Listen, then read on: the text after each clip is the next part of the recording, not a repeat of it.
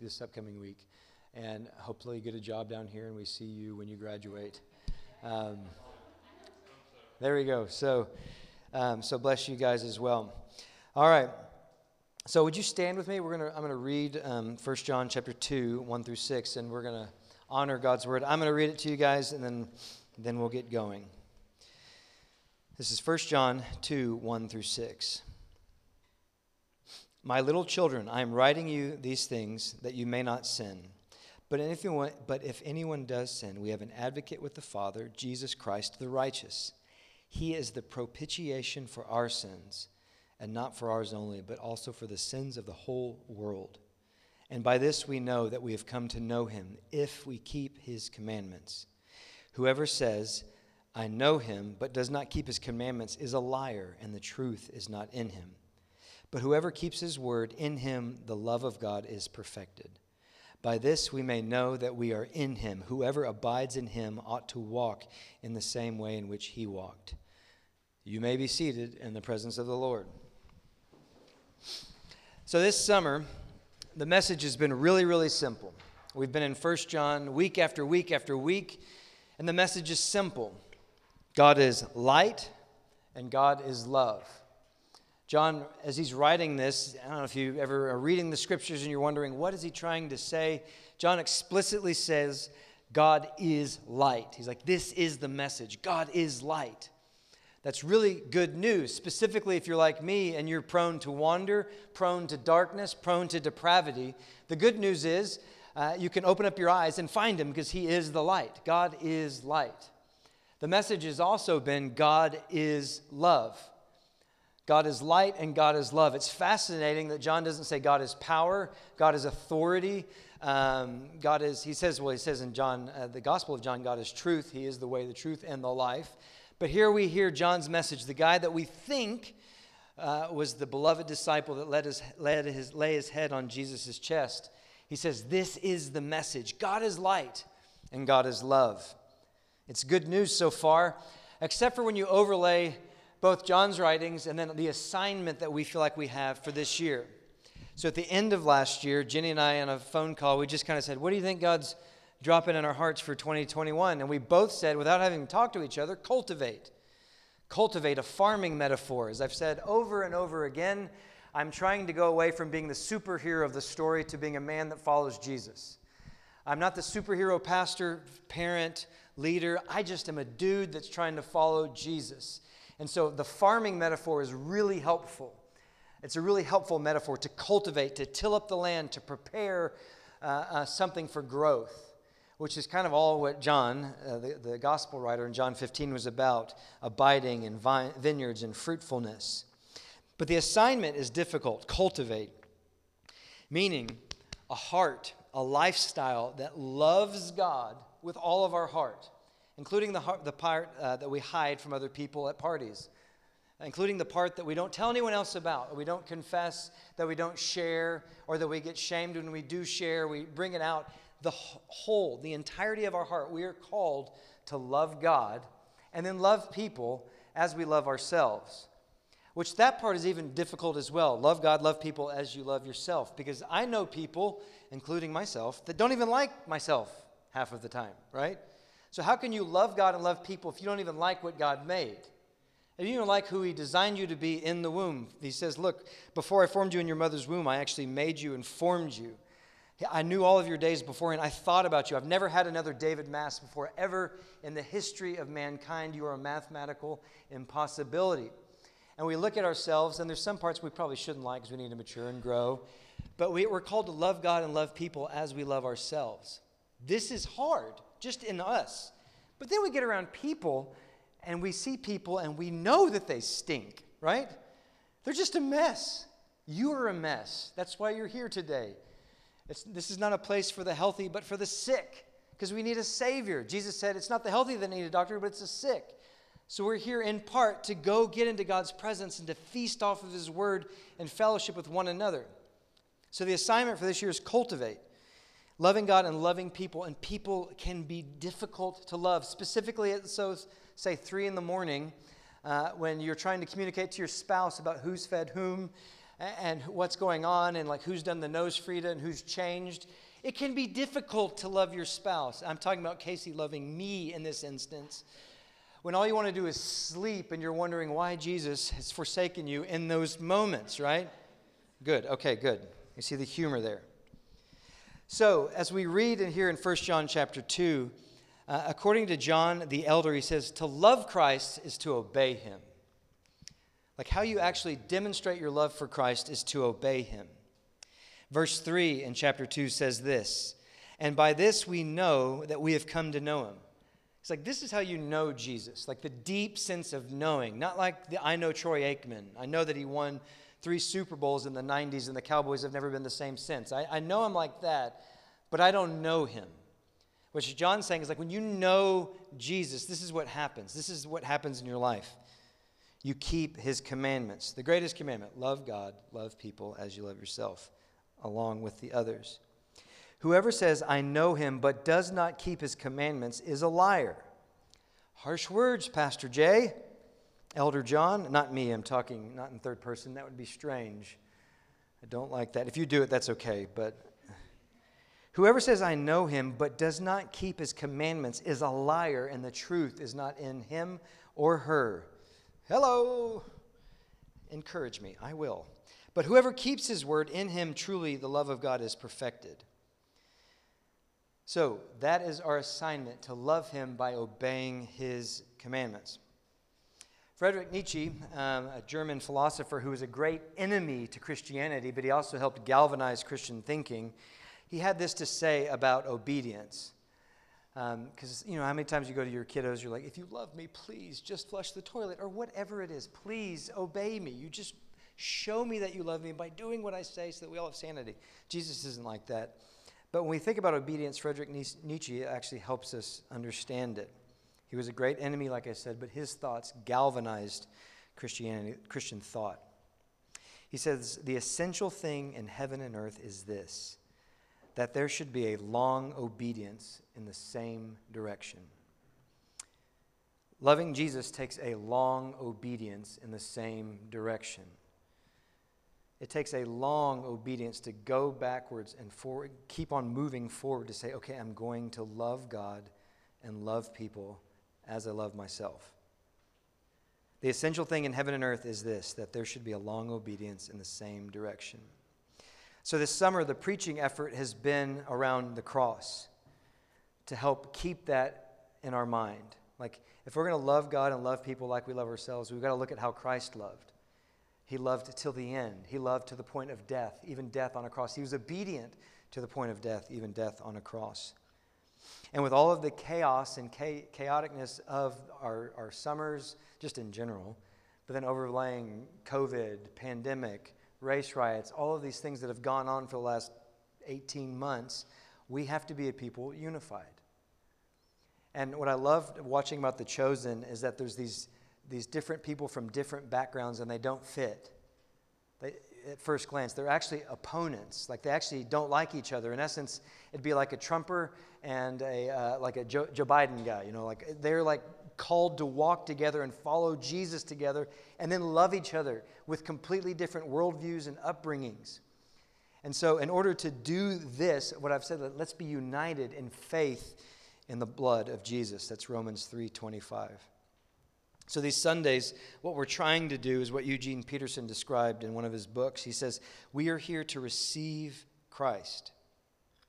We preach Christ crucified because Christ crucified gets into our humanity and works into our troubled condition. It receives it into himself, our troubles and our pain, and it becomes the sacrifice that becomes the life of salvation. So the idea of looking at the cross, looking at Jesus in the shame of the cross, we were reminded, man, this is how we are to love God and love people. Which is why we're here. Like, why are you here on Sunday? I mean, sometimes when you're to the mamas and the daddies that are trying to get their kids in the car, you're like, why are we doing this? It's literally 1,000,000 degrees. They're screaming at me, why are we here? Well, I'm glad you asked. We are here to remind ourselves of who God is, of who we are, and what we're called to do as Christians. If you haven't noticed, I'm saying the same thing over and over again this summer so that we can just repeat it. Why are we here? Because we forget. And we are to remind ourselves of who God is, who we are, and what we're called to do. So a question for you. If we're called to love God and love people as we love ourselves, that flows from the deepest places of our being. How's your heart? How's your heart? How's your affection towards Jesus? How's your affection towards people? How's your kindness towards yourself? How is your heart? Like, is it in a place of joy and peace, or is it a place of atrophy and coldness, callousness even? Regardless of where you're at, that's why we're here, is to remind ourselves, man, heart, you're made to come alive with the love of Christ. You're made for a deep, wide, intimate, joyful love of God and others. You're made to advance His kingdom, and we forget that so easily. So that's what today's about. Diving into our hearts as we look at God's Scripture so that we can have that long obedience in the same direction. So do this for me. Put your hand on your heart. I'm going to pray midway through. So I want us to engage our hearts. So just take one deep breath and exhale. And just ask yourself, how you doing, heart?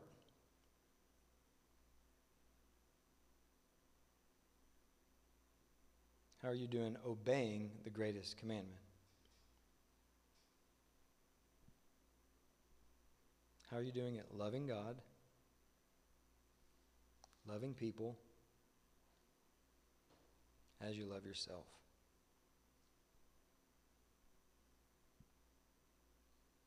Just take note of one or two different places and just pay attention, that's all.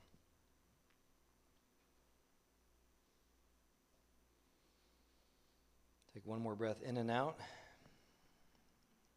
And everybody say this with me. Jesus, Son of David, and then you'll exhale and say, have mercy on me. So here we go. Breathe in, Jesus, Son of David,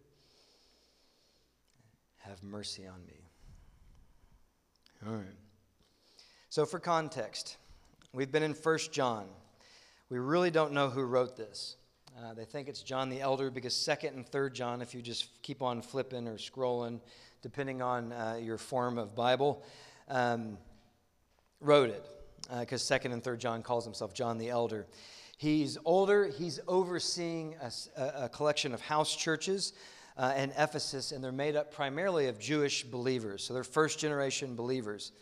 And they are, like so many of us and so many churches around the world, going through, surprise, surprise, a crisis.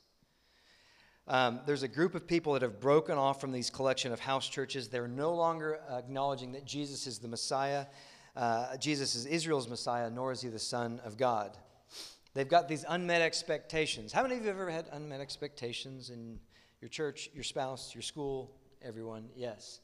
So they're breaking off a bit from this, and then so John's writing into this because something that has started with joy and hope is slowly disintegrating. So what John does before he gets to the message is he starts to give them orthodoxy, right thinking. Thinking is hard work. That's why nobody does it, says Henry Ford. And God wants you to think about your thinking and how you get these thoughts into your brain about what you think about God. And so he says, this is the message. God is light. And he's writing these things so that people walk in fellowship, intimate participation, koinonia, like we've received something together and we're supposed to walk together as we follow Jesus. So he's writing them so that they remain in fellowship with God and with each other. And this is his message. God is love. 1 John chapter 3, 11, and then 4, 7 through 11 as well. Now, John is writing, and it's hyperbolic. He's just like back and forth. And when we just read it, he's like, man, you love God, you obey Him. If you say you love Him and you don't actually obey Him, then you're a liar. You're like, wow, that's intense. And John's just going back and forth, and he's very Eastern. He's not like me. He's like, give me a straight line so I can follow your thinking. He's more like the prophet. It's like, bro, let me tell you about God. He's Eastern. He's metaphysical. He's telling you about the different realms that you don't understand of God's Trinitarian nature. He's writing this deep thing, and it's very hyperbolic. So it's kind of knee-jerk reaction to those in a Western mindset. You're like, am I out or am I in? I don't get it. Am I in the fellowship or not? You're reading it. There's a lot of tension that I get. You may not, but that's more an issue with me and my counselor. So, back to 1 John. My little children, I'm writing you these things that you may not sin. But if anyone does sin, we have an advocate with the Father, Jesus Christ the righteous. He is the propitiation. That means the wrath of God, the anger towards the sin, those things that kill us. Sin taking us out of his presence. That's what it means to be angry. It's like a car's coming at us and we can't see it and the driver's drunk. Jesus is angry at that thing about to take the life away from the kid. That's what it means, the wrath of God. And it's satisfied on the cross, which is why we've said, let's look to his cross, and it turns it into grace and favor so that you and I are walking in a state of grace and favor. That's good news. He is the propitiation for our sins, and not for ours only, but also for the sins of the person you like the least. The person that gets under your skin, the person that you think is totally gone. Christ died because he loved them so that they could come into relationship with Christ and with one another. He is the propitiation for our sins, and not for ours only, but for those of the whole world. And by this that we know that we've come to know him. We obey him. We keep his commands. Whoever says, I know him, but does not keep his commands is a liar, and the truth is not in him. But whoever keeps his word, in him the love of God is perfected. Again, you feel that hyperbolic tension where John's just going back and forth and giving these really big, extreme statements. And he says, whoever keeps his command obeys him and truly loves him, and God's love is perfected in him. As I read this, I was reminded of Braveheart. It's a movie. Have you seen it? There's this guy named Robert the Bruce, and he's kind of torn between the kingdom of England and the kingdom of Scotland, and who does he serve? Should he help William Wallace or not? And he's talking with his leprous father about like how to play out and strategize and how to be political and how to lead and all this other stuff. And his leprous father is really grotesque to look at. And he basically, his dad tells him, he's like, look, son, it's not that big of a deal if you betray William Wallace and hand him over to the English. He says, all men betray. All men lose heart. And then he screams at his dad, yells at his dad. He says, I don't want to lose heart. I want to believe. Like, when I read these words, I'm like, Jesus, I don't want to lose faith. I want to make it. I want to believe. But half the time, I don't know if I know you. Half the time, I'm like, I don't know where you are. Half the time, where are you, God? Help. I yell, I get angry, I cuss. I have these sin issues that come up from time to time, and I'm like, am I a liar? Am I? It can be exhausting to be human. And so John's like writing this, and it's stirring this up in me. I don't know what it stirs up in you, but I'm like, God, I don't want to betray. I don't want to lose heart. I want to believe. Help my unbelief. I want to love. I know I've tasted and seen. I've experienced you. I've seen, God, your love in action for me and for others. I've seen your kingdom advance. Help me, Jesus. But this is the barometer. These are the things that we kind of need in our life to remind ourselves, no. We need to look at the cross. We need to look at Christ. We need to look at one another. We need to remind ourselves, no, keep walking, keep going forward. That's how you actually know you're in the light, because you didn't quit. You didn't stop obeying. Going back to that quote by Nietzsche, it's a long obedience in the same direction. Like when Peter falls at the end of John, he says, Jesus asks him, do you love me? Do you love me? Do you love me? And he says, yes, yes, yes. He's basically saying to Peter, get up, dust yourself off, keep walking.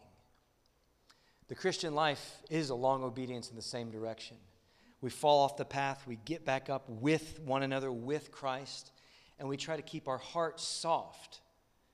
Our skin's got to be tough like a rhinoceros, but our heart's got to be as tender as a dove. Loving God and loving people, because it is difficult.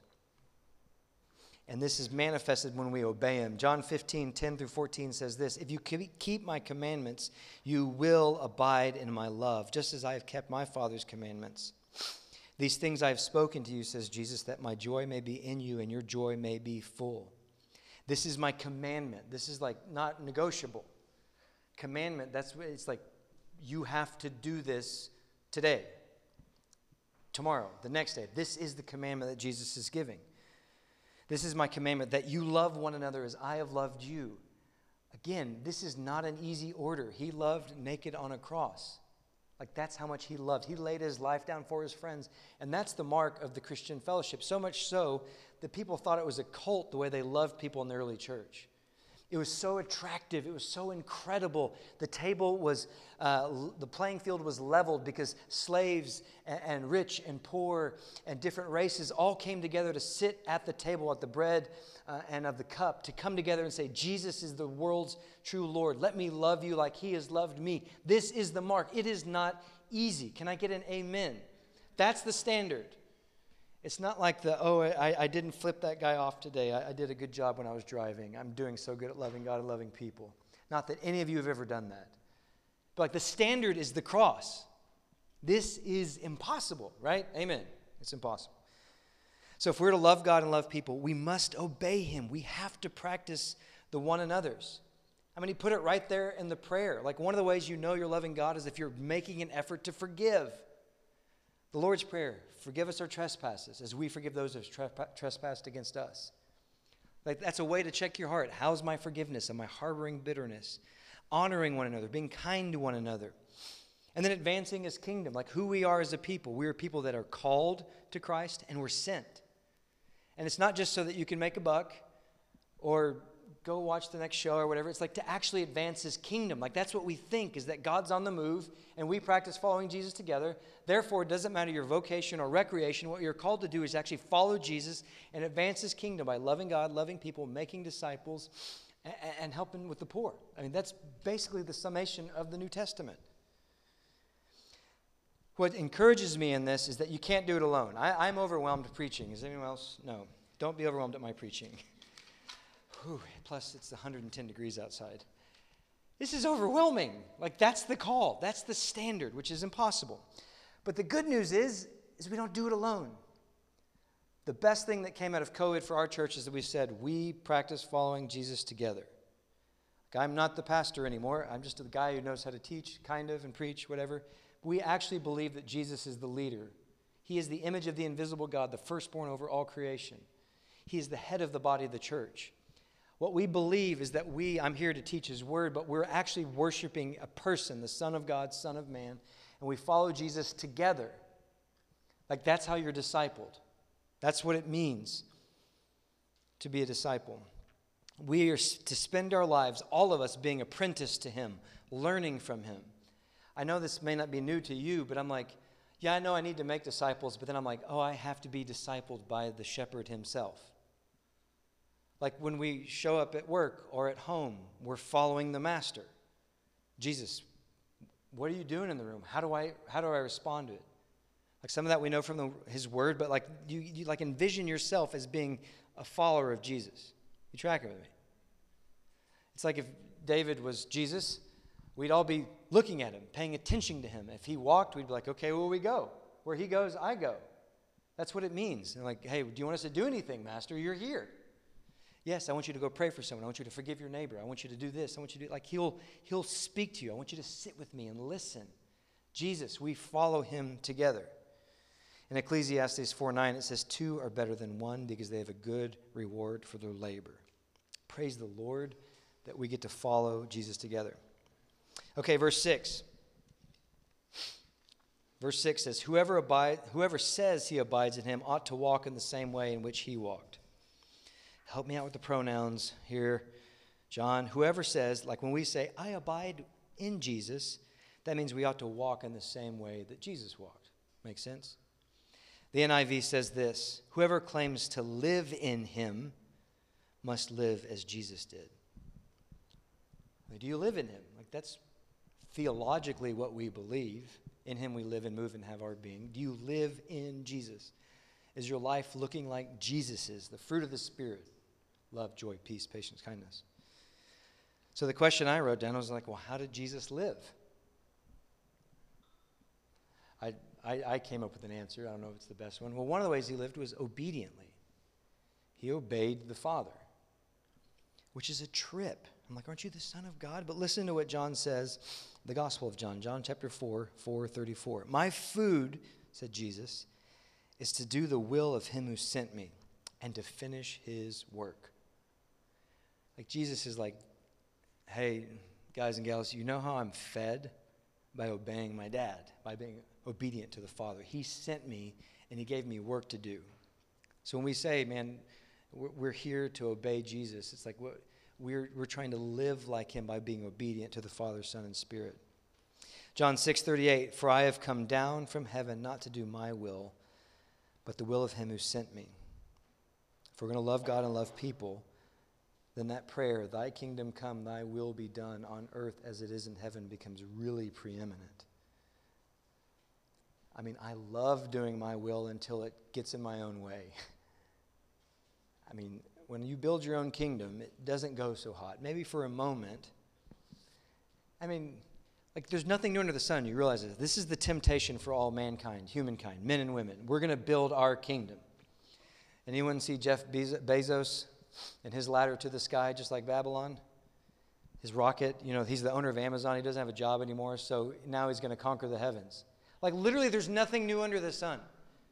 I'm not saying that was wicked or evil, but you could build like literally a multi-billion-dollar rocket, or you could feed like half of the nation or the poor. I mean, I'm not saying I would do it. I give some of my money to like Austin Street or whatever, but I'm just saying the temptation to build your own kingdom is there all of the time. Right.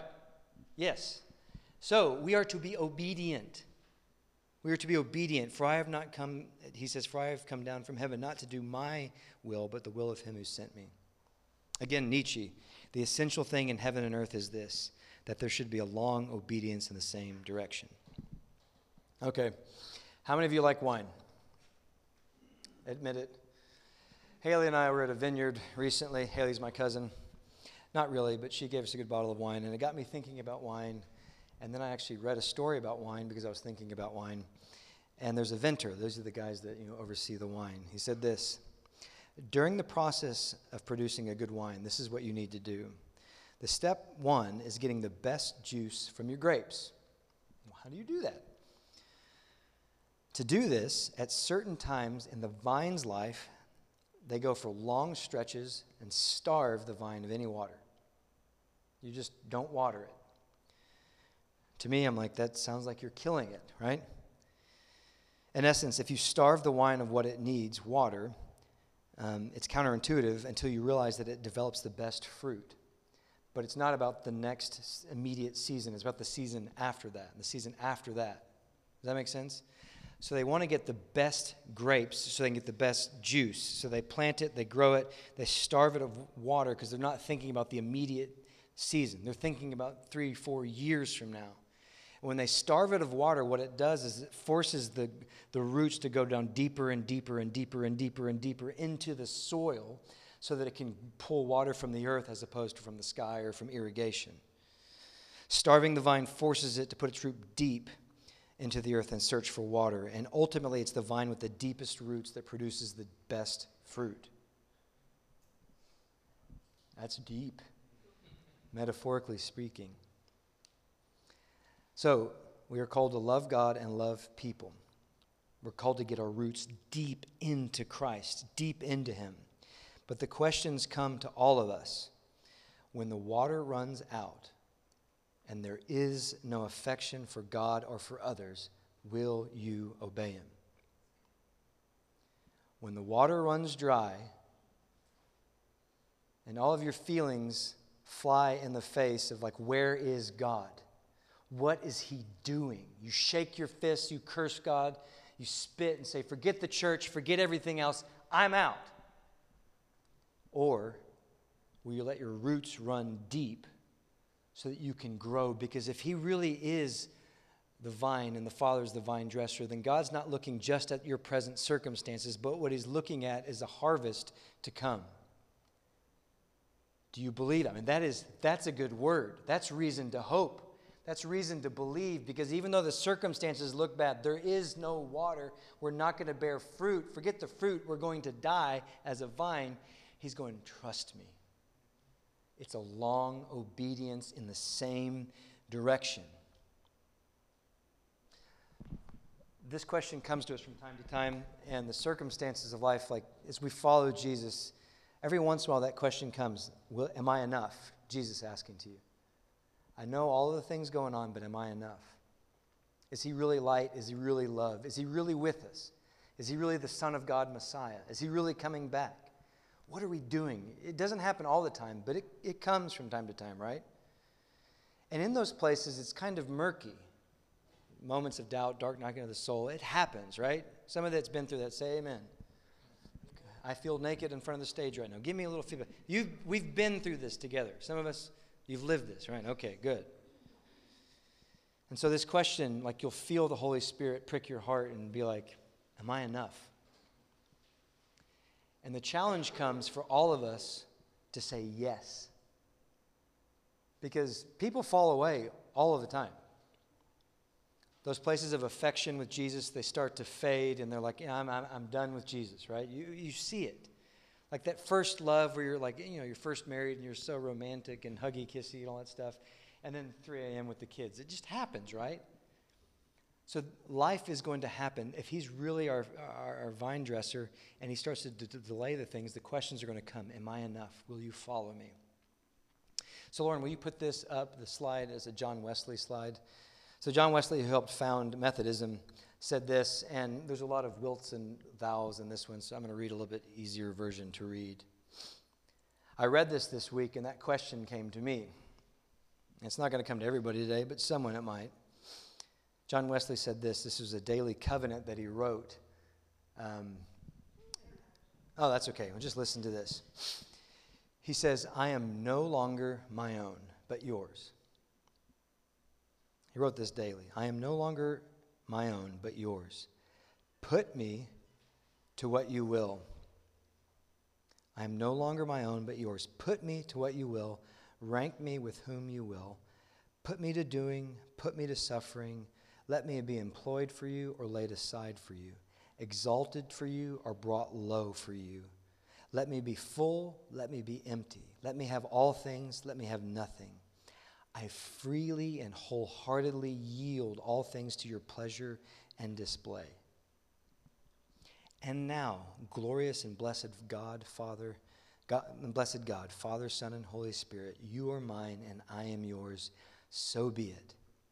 And the covenant now made on earth, let it be ratified in heaven. Amen. He had a yes in his heart. You can lift me up, you can set me down, you can raise me up, I can be rich, poor, it doesn't matter because I am yours. And that is what obedience looks like. And you don't get to this place all of the time, but from time to time it comes. Will you say yes to him? Is he enough? Is he enough together? Is the question. So Jenny, if you would come up, we're going to take communion today. And we've been doing it a lot this summer. And when I grew up in the Baptist church, we did it like once a quarter. And I didn't really understand it, why we did it or when we did it. It just seemed to be a thing that we did. And so with all of the stuff that I just shared, I want us to think about this as we look at communion. Communion makes what's invisible visible. There are literally men and women, boys and girls across the globe that are in persecuted churches that are being put to death for their faith in Jesus, and they're coming together around the cup and around the bread. So it's not just about us. We follow Jesus together. The church is all of the saints throughout all time, backwards and forwards. And somehow in these moments, it makes what's invisible, the saints and the angels, the cloud of witnesses that are with us together, are here at the table. That's really exciting. Who doesn't like a party? Not only that, it sets us in the correct story. We look back at Christ's death, and it centers us in the light and love supremely manifested in the cross, in the death, burial, and resurrection of Christ. And it sets us looking back at his death on the cross and forward to saying he's coming back. And for all my rebels out there that love to break the rules, this is the most rule-breaking meal that you can ever partake in. It's a defiant declaration that there is another way to live, that you're not going to build your ladder to the sky, but you're going to let Christ be all in all to you. It's a defiant declaration, the way of the cross. We follow a crucified and resurrected Lord of heaven and earth now, and we've got to be reminded of that for ourselves, for our souls, and for the harvest. So, Paul says this in 1 Corinthians. He says, "For I received from the Lord what I also delivered to you, that the Lord Jesus, on the night when he was betrayed, he took bread, and when he had given thanks, he broke it and said, 'This is my body, which is for y'all,' to his disciples and to us," because we are disciples of Jesus. He's saying, Kyle and Izzy, this is my body for y'all. For the Kubiaks, for the things, it's for us. This is his body broken for us so that we could enter into his presence. And when he had given thanks, he broke it and said, "This is my body, which is for you. Do this in remembrance of me." So do the creaky noises. Get the little wafer out.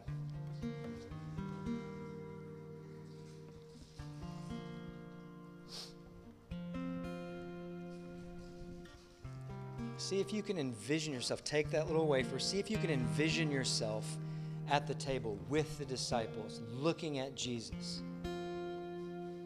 It's almost like if you're transported in these clothes, sitting there with all these first century Jewish guys around the table, and he looks knowingly at you, like he's not surprised that you're there. And he says, "This is my body broken for you. When you take this, do this in remembrance of me, of my love for you, my death for you, my resurrection for you, my life for you, my purpose for you, my joy for you, my hope for you." He says, "Death cannot stop me from coming after you. Remember me."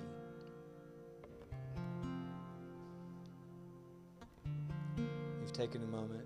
Just thank him and take the wafer of the bread.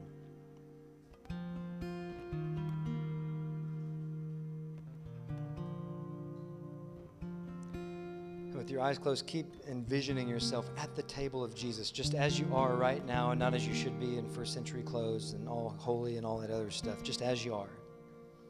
In the same way, also, he took the cup after supper, saying, "This cup is the new covenant in my blood." Now remember, they're very Jewish, so this is kind of strange to us. But blood represents a covenant. It represents presence of God and purpose for these people. This cup is the new covenant. Do this as often as you drink it in remembrance of me. For as often as you eat this bread and drink this cup, you proclaim the Lord's death until he comes. So take a moment, envision Jesus pouring a glass of wine, swirling it around a bit, smelling it, saying, "This is the new covenant. There's a new way for you to be with me, to be with each other. It's my shed blood." And again, he looks at you, the person wearing 20th century clothes in the first century, and says, "This is for you. Do this in remembrance of me," with joy in his eyes, with hope in his eyes. He's like, "This is just what you needed to be reintegrated into my presence and into the purpose for which I've created you." So take a moment to thank Jesus and take the juice.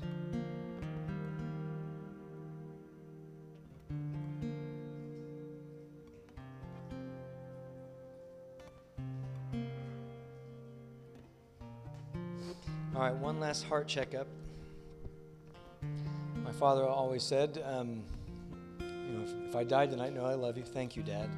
But one of the best phrases he ever said was, "I want you to leave in peace and not pieces." So put your hand on your heart and just take stock one more time. Having heard worship, heard the word of God, how is your heart? Is it moving more towards peace? Or are there still some pieces? Yeah, of course. Or is it moving towards the pieces part?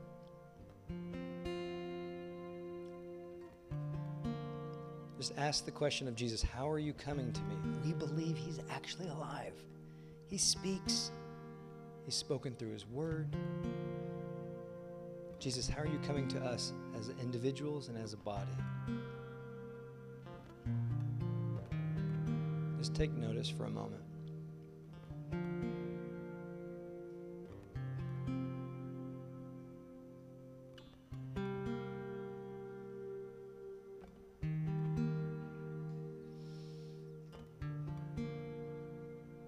And then finally, just tell him, if you can, yes, I'll follow you, Jesus, as best I can. We will follow you, Jesus.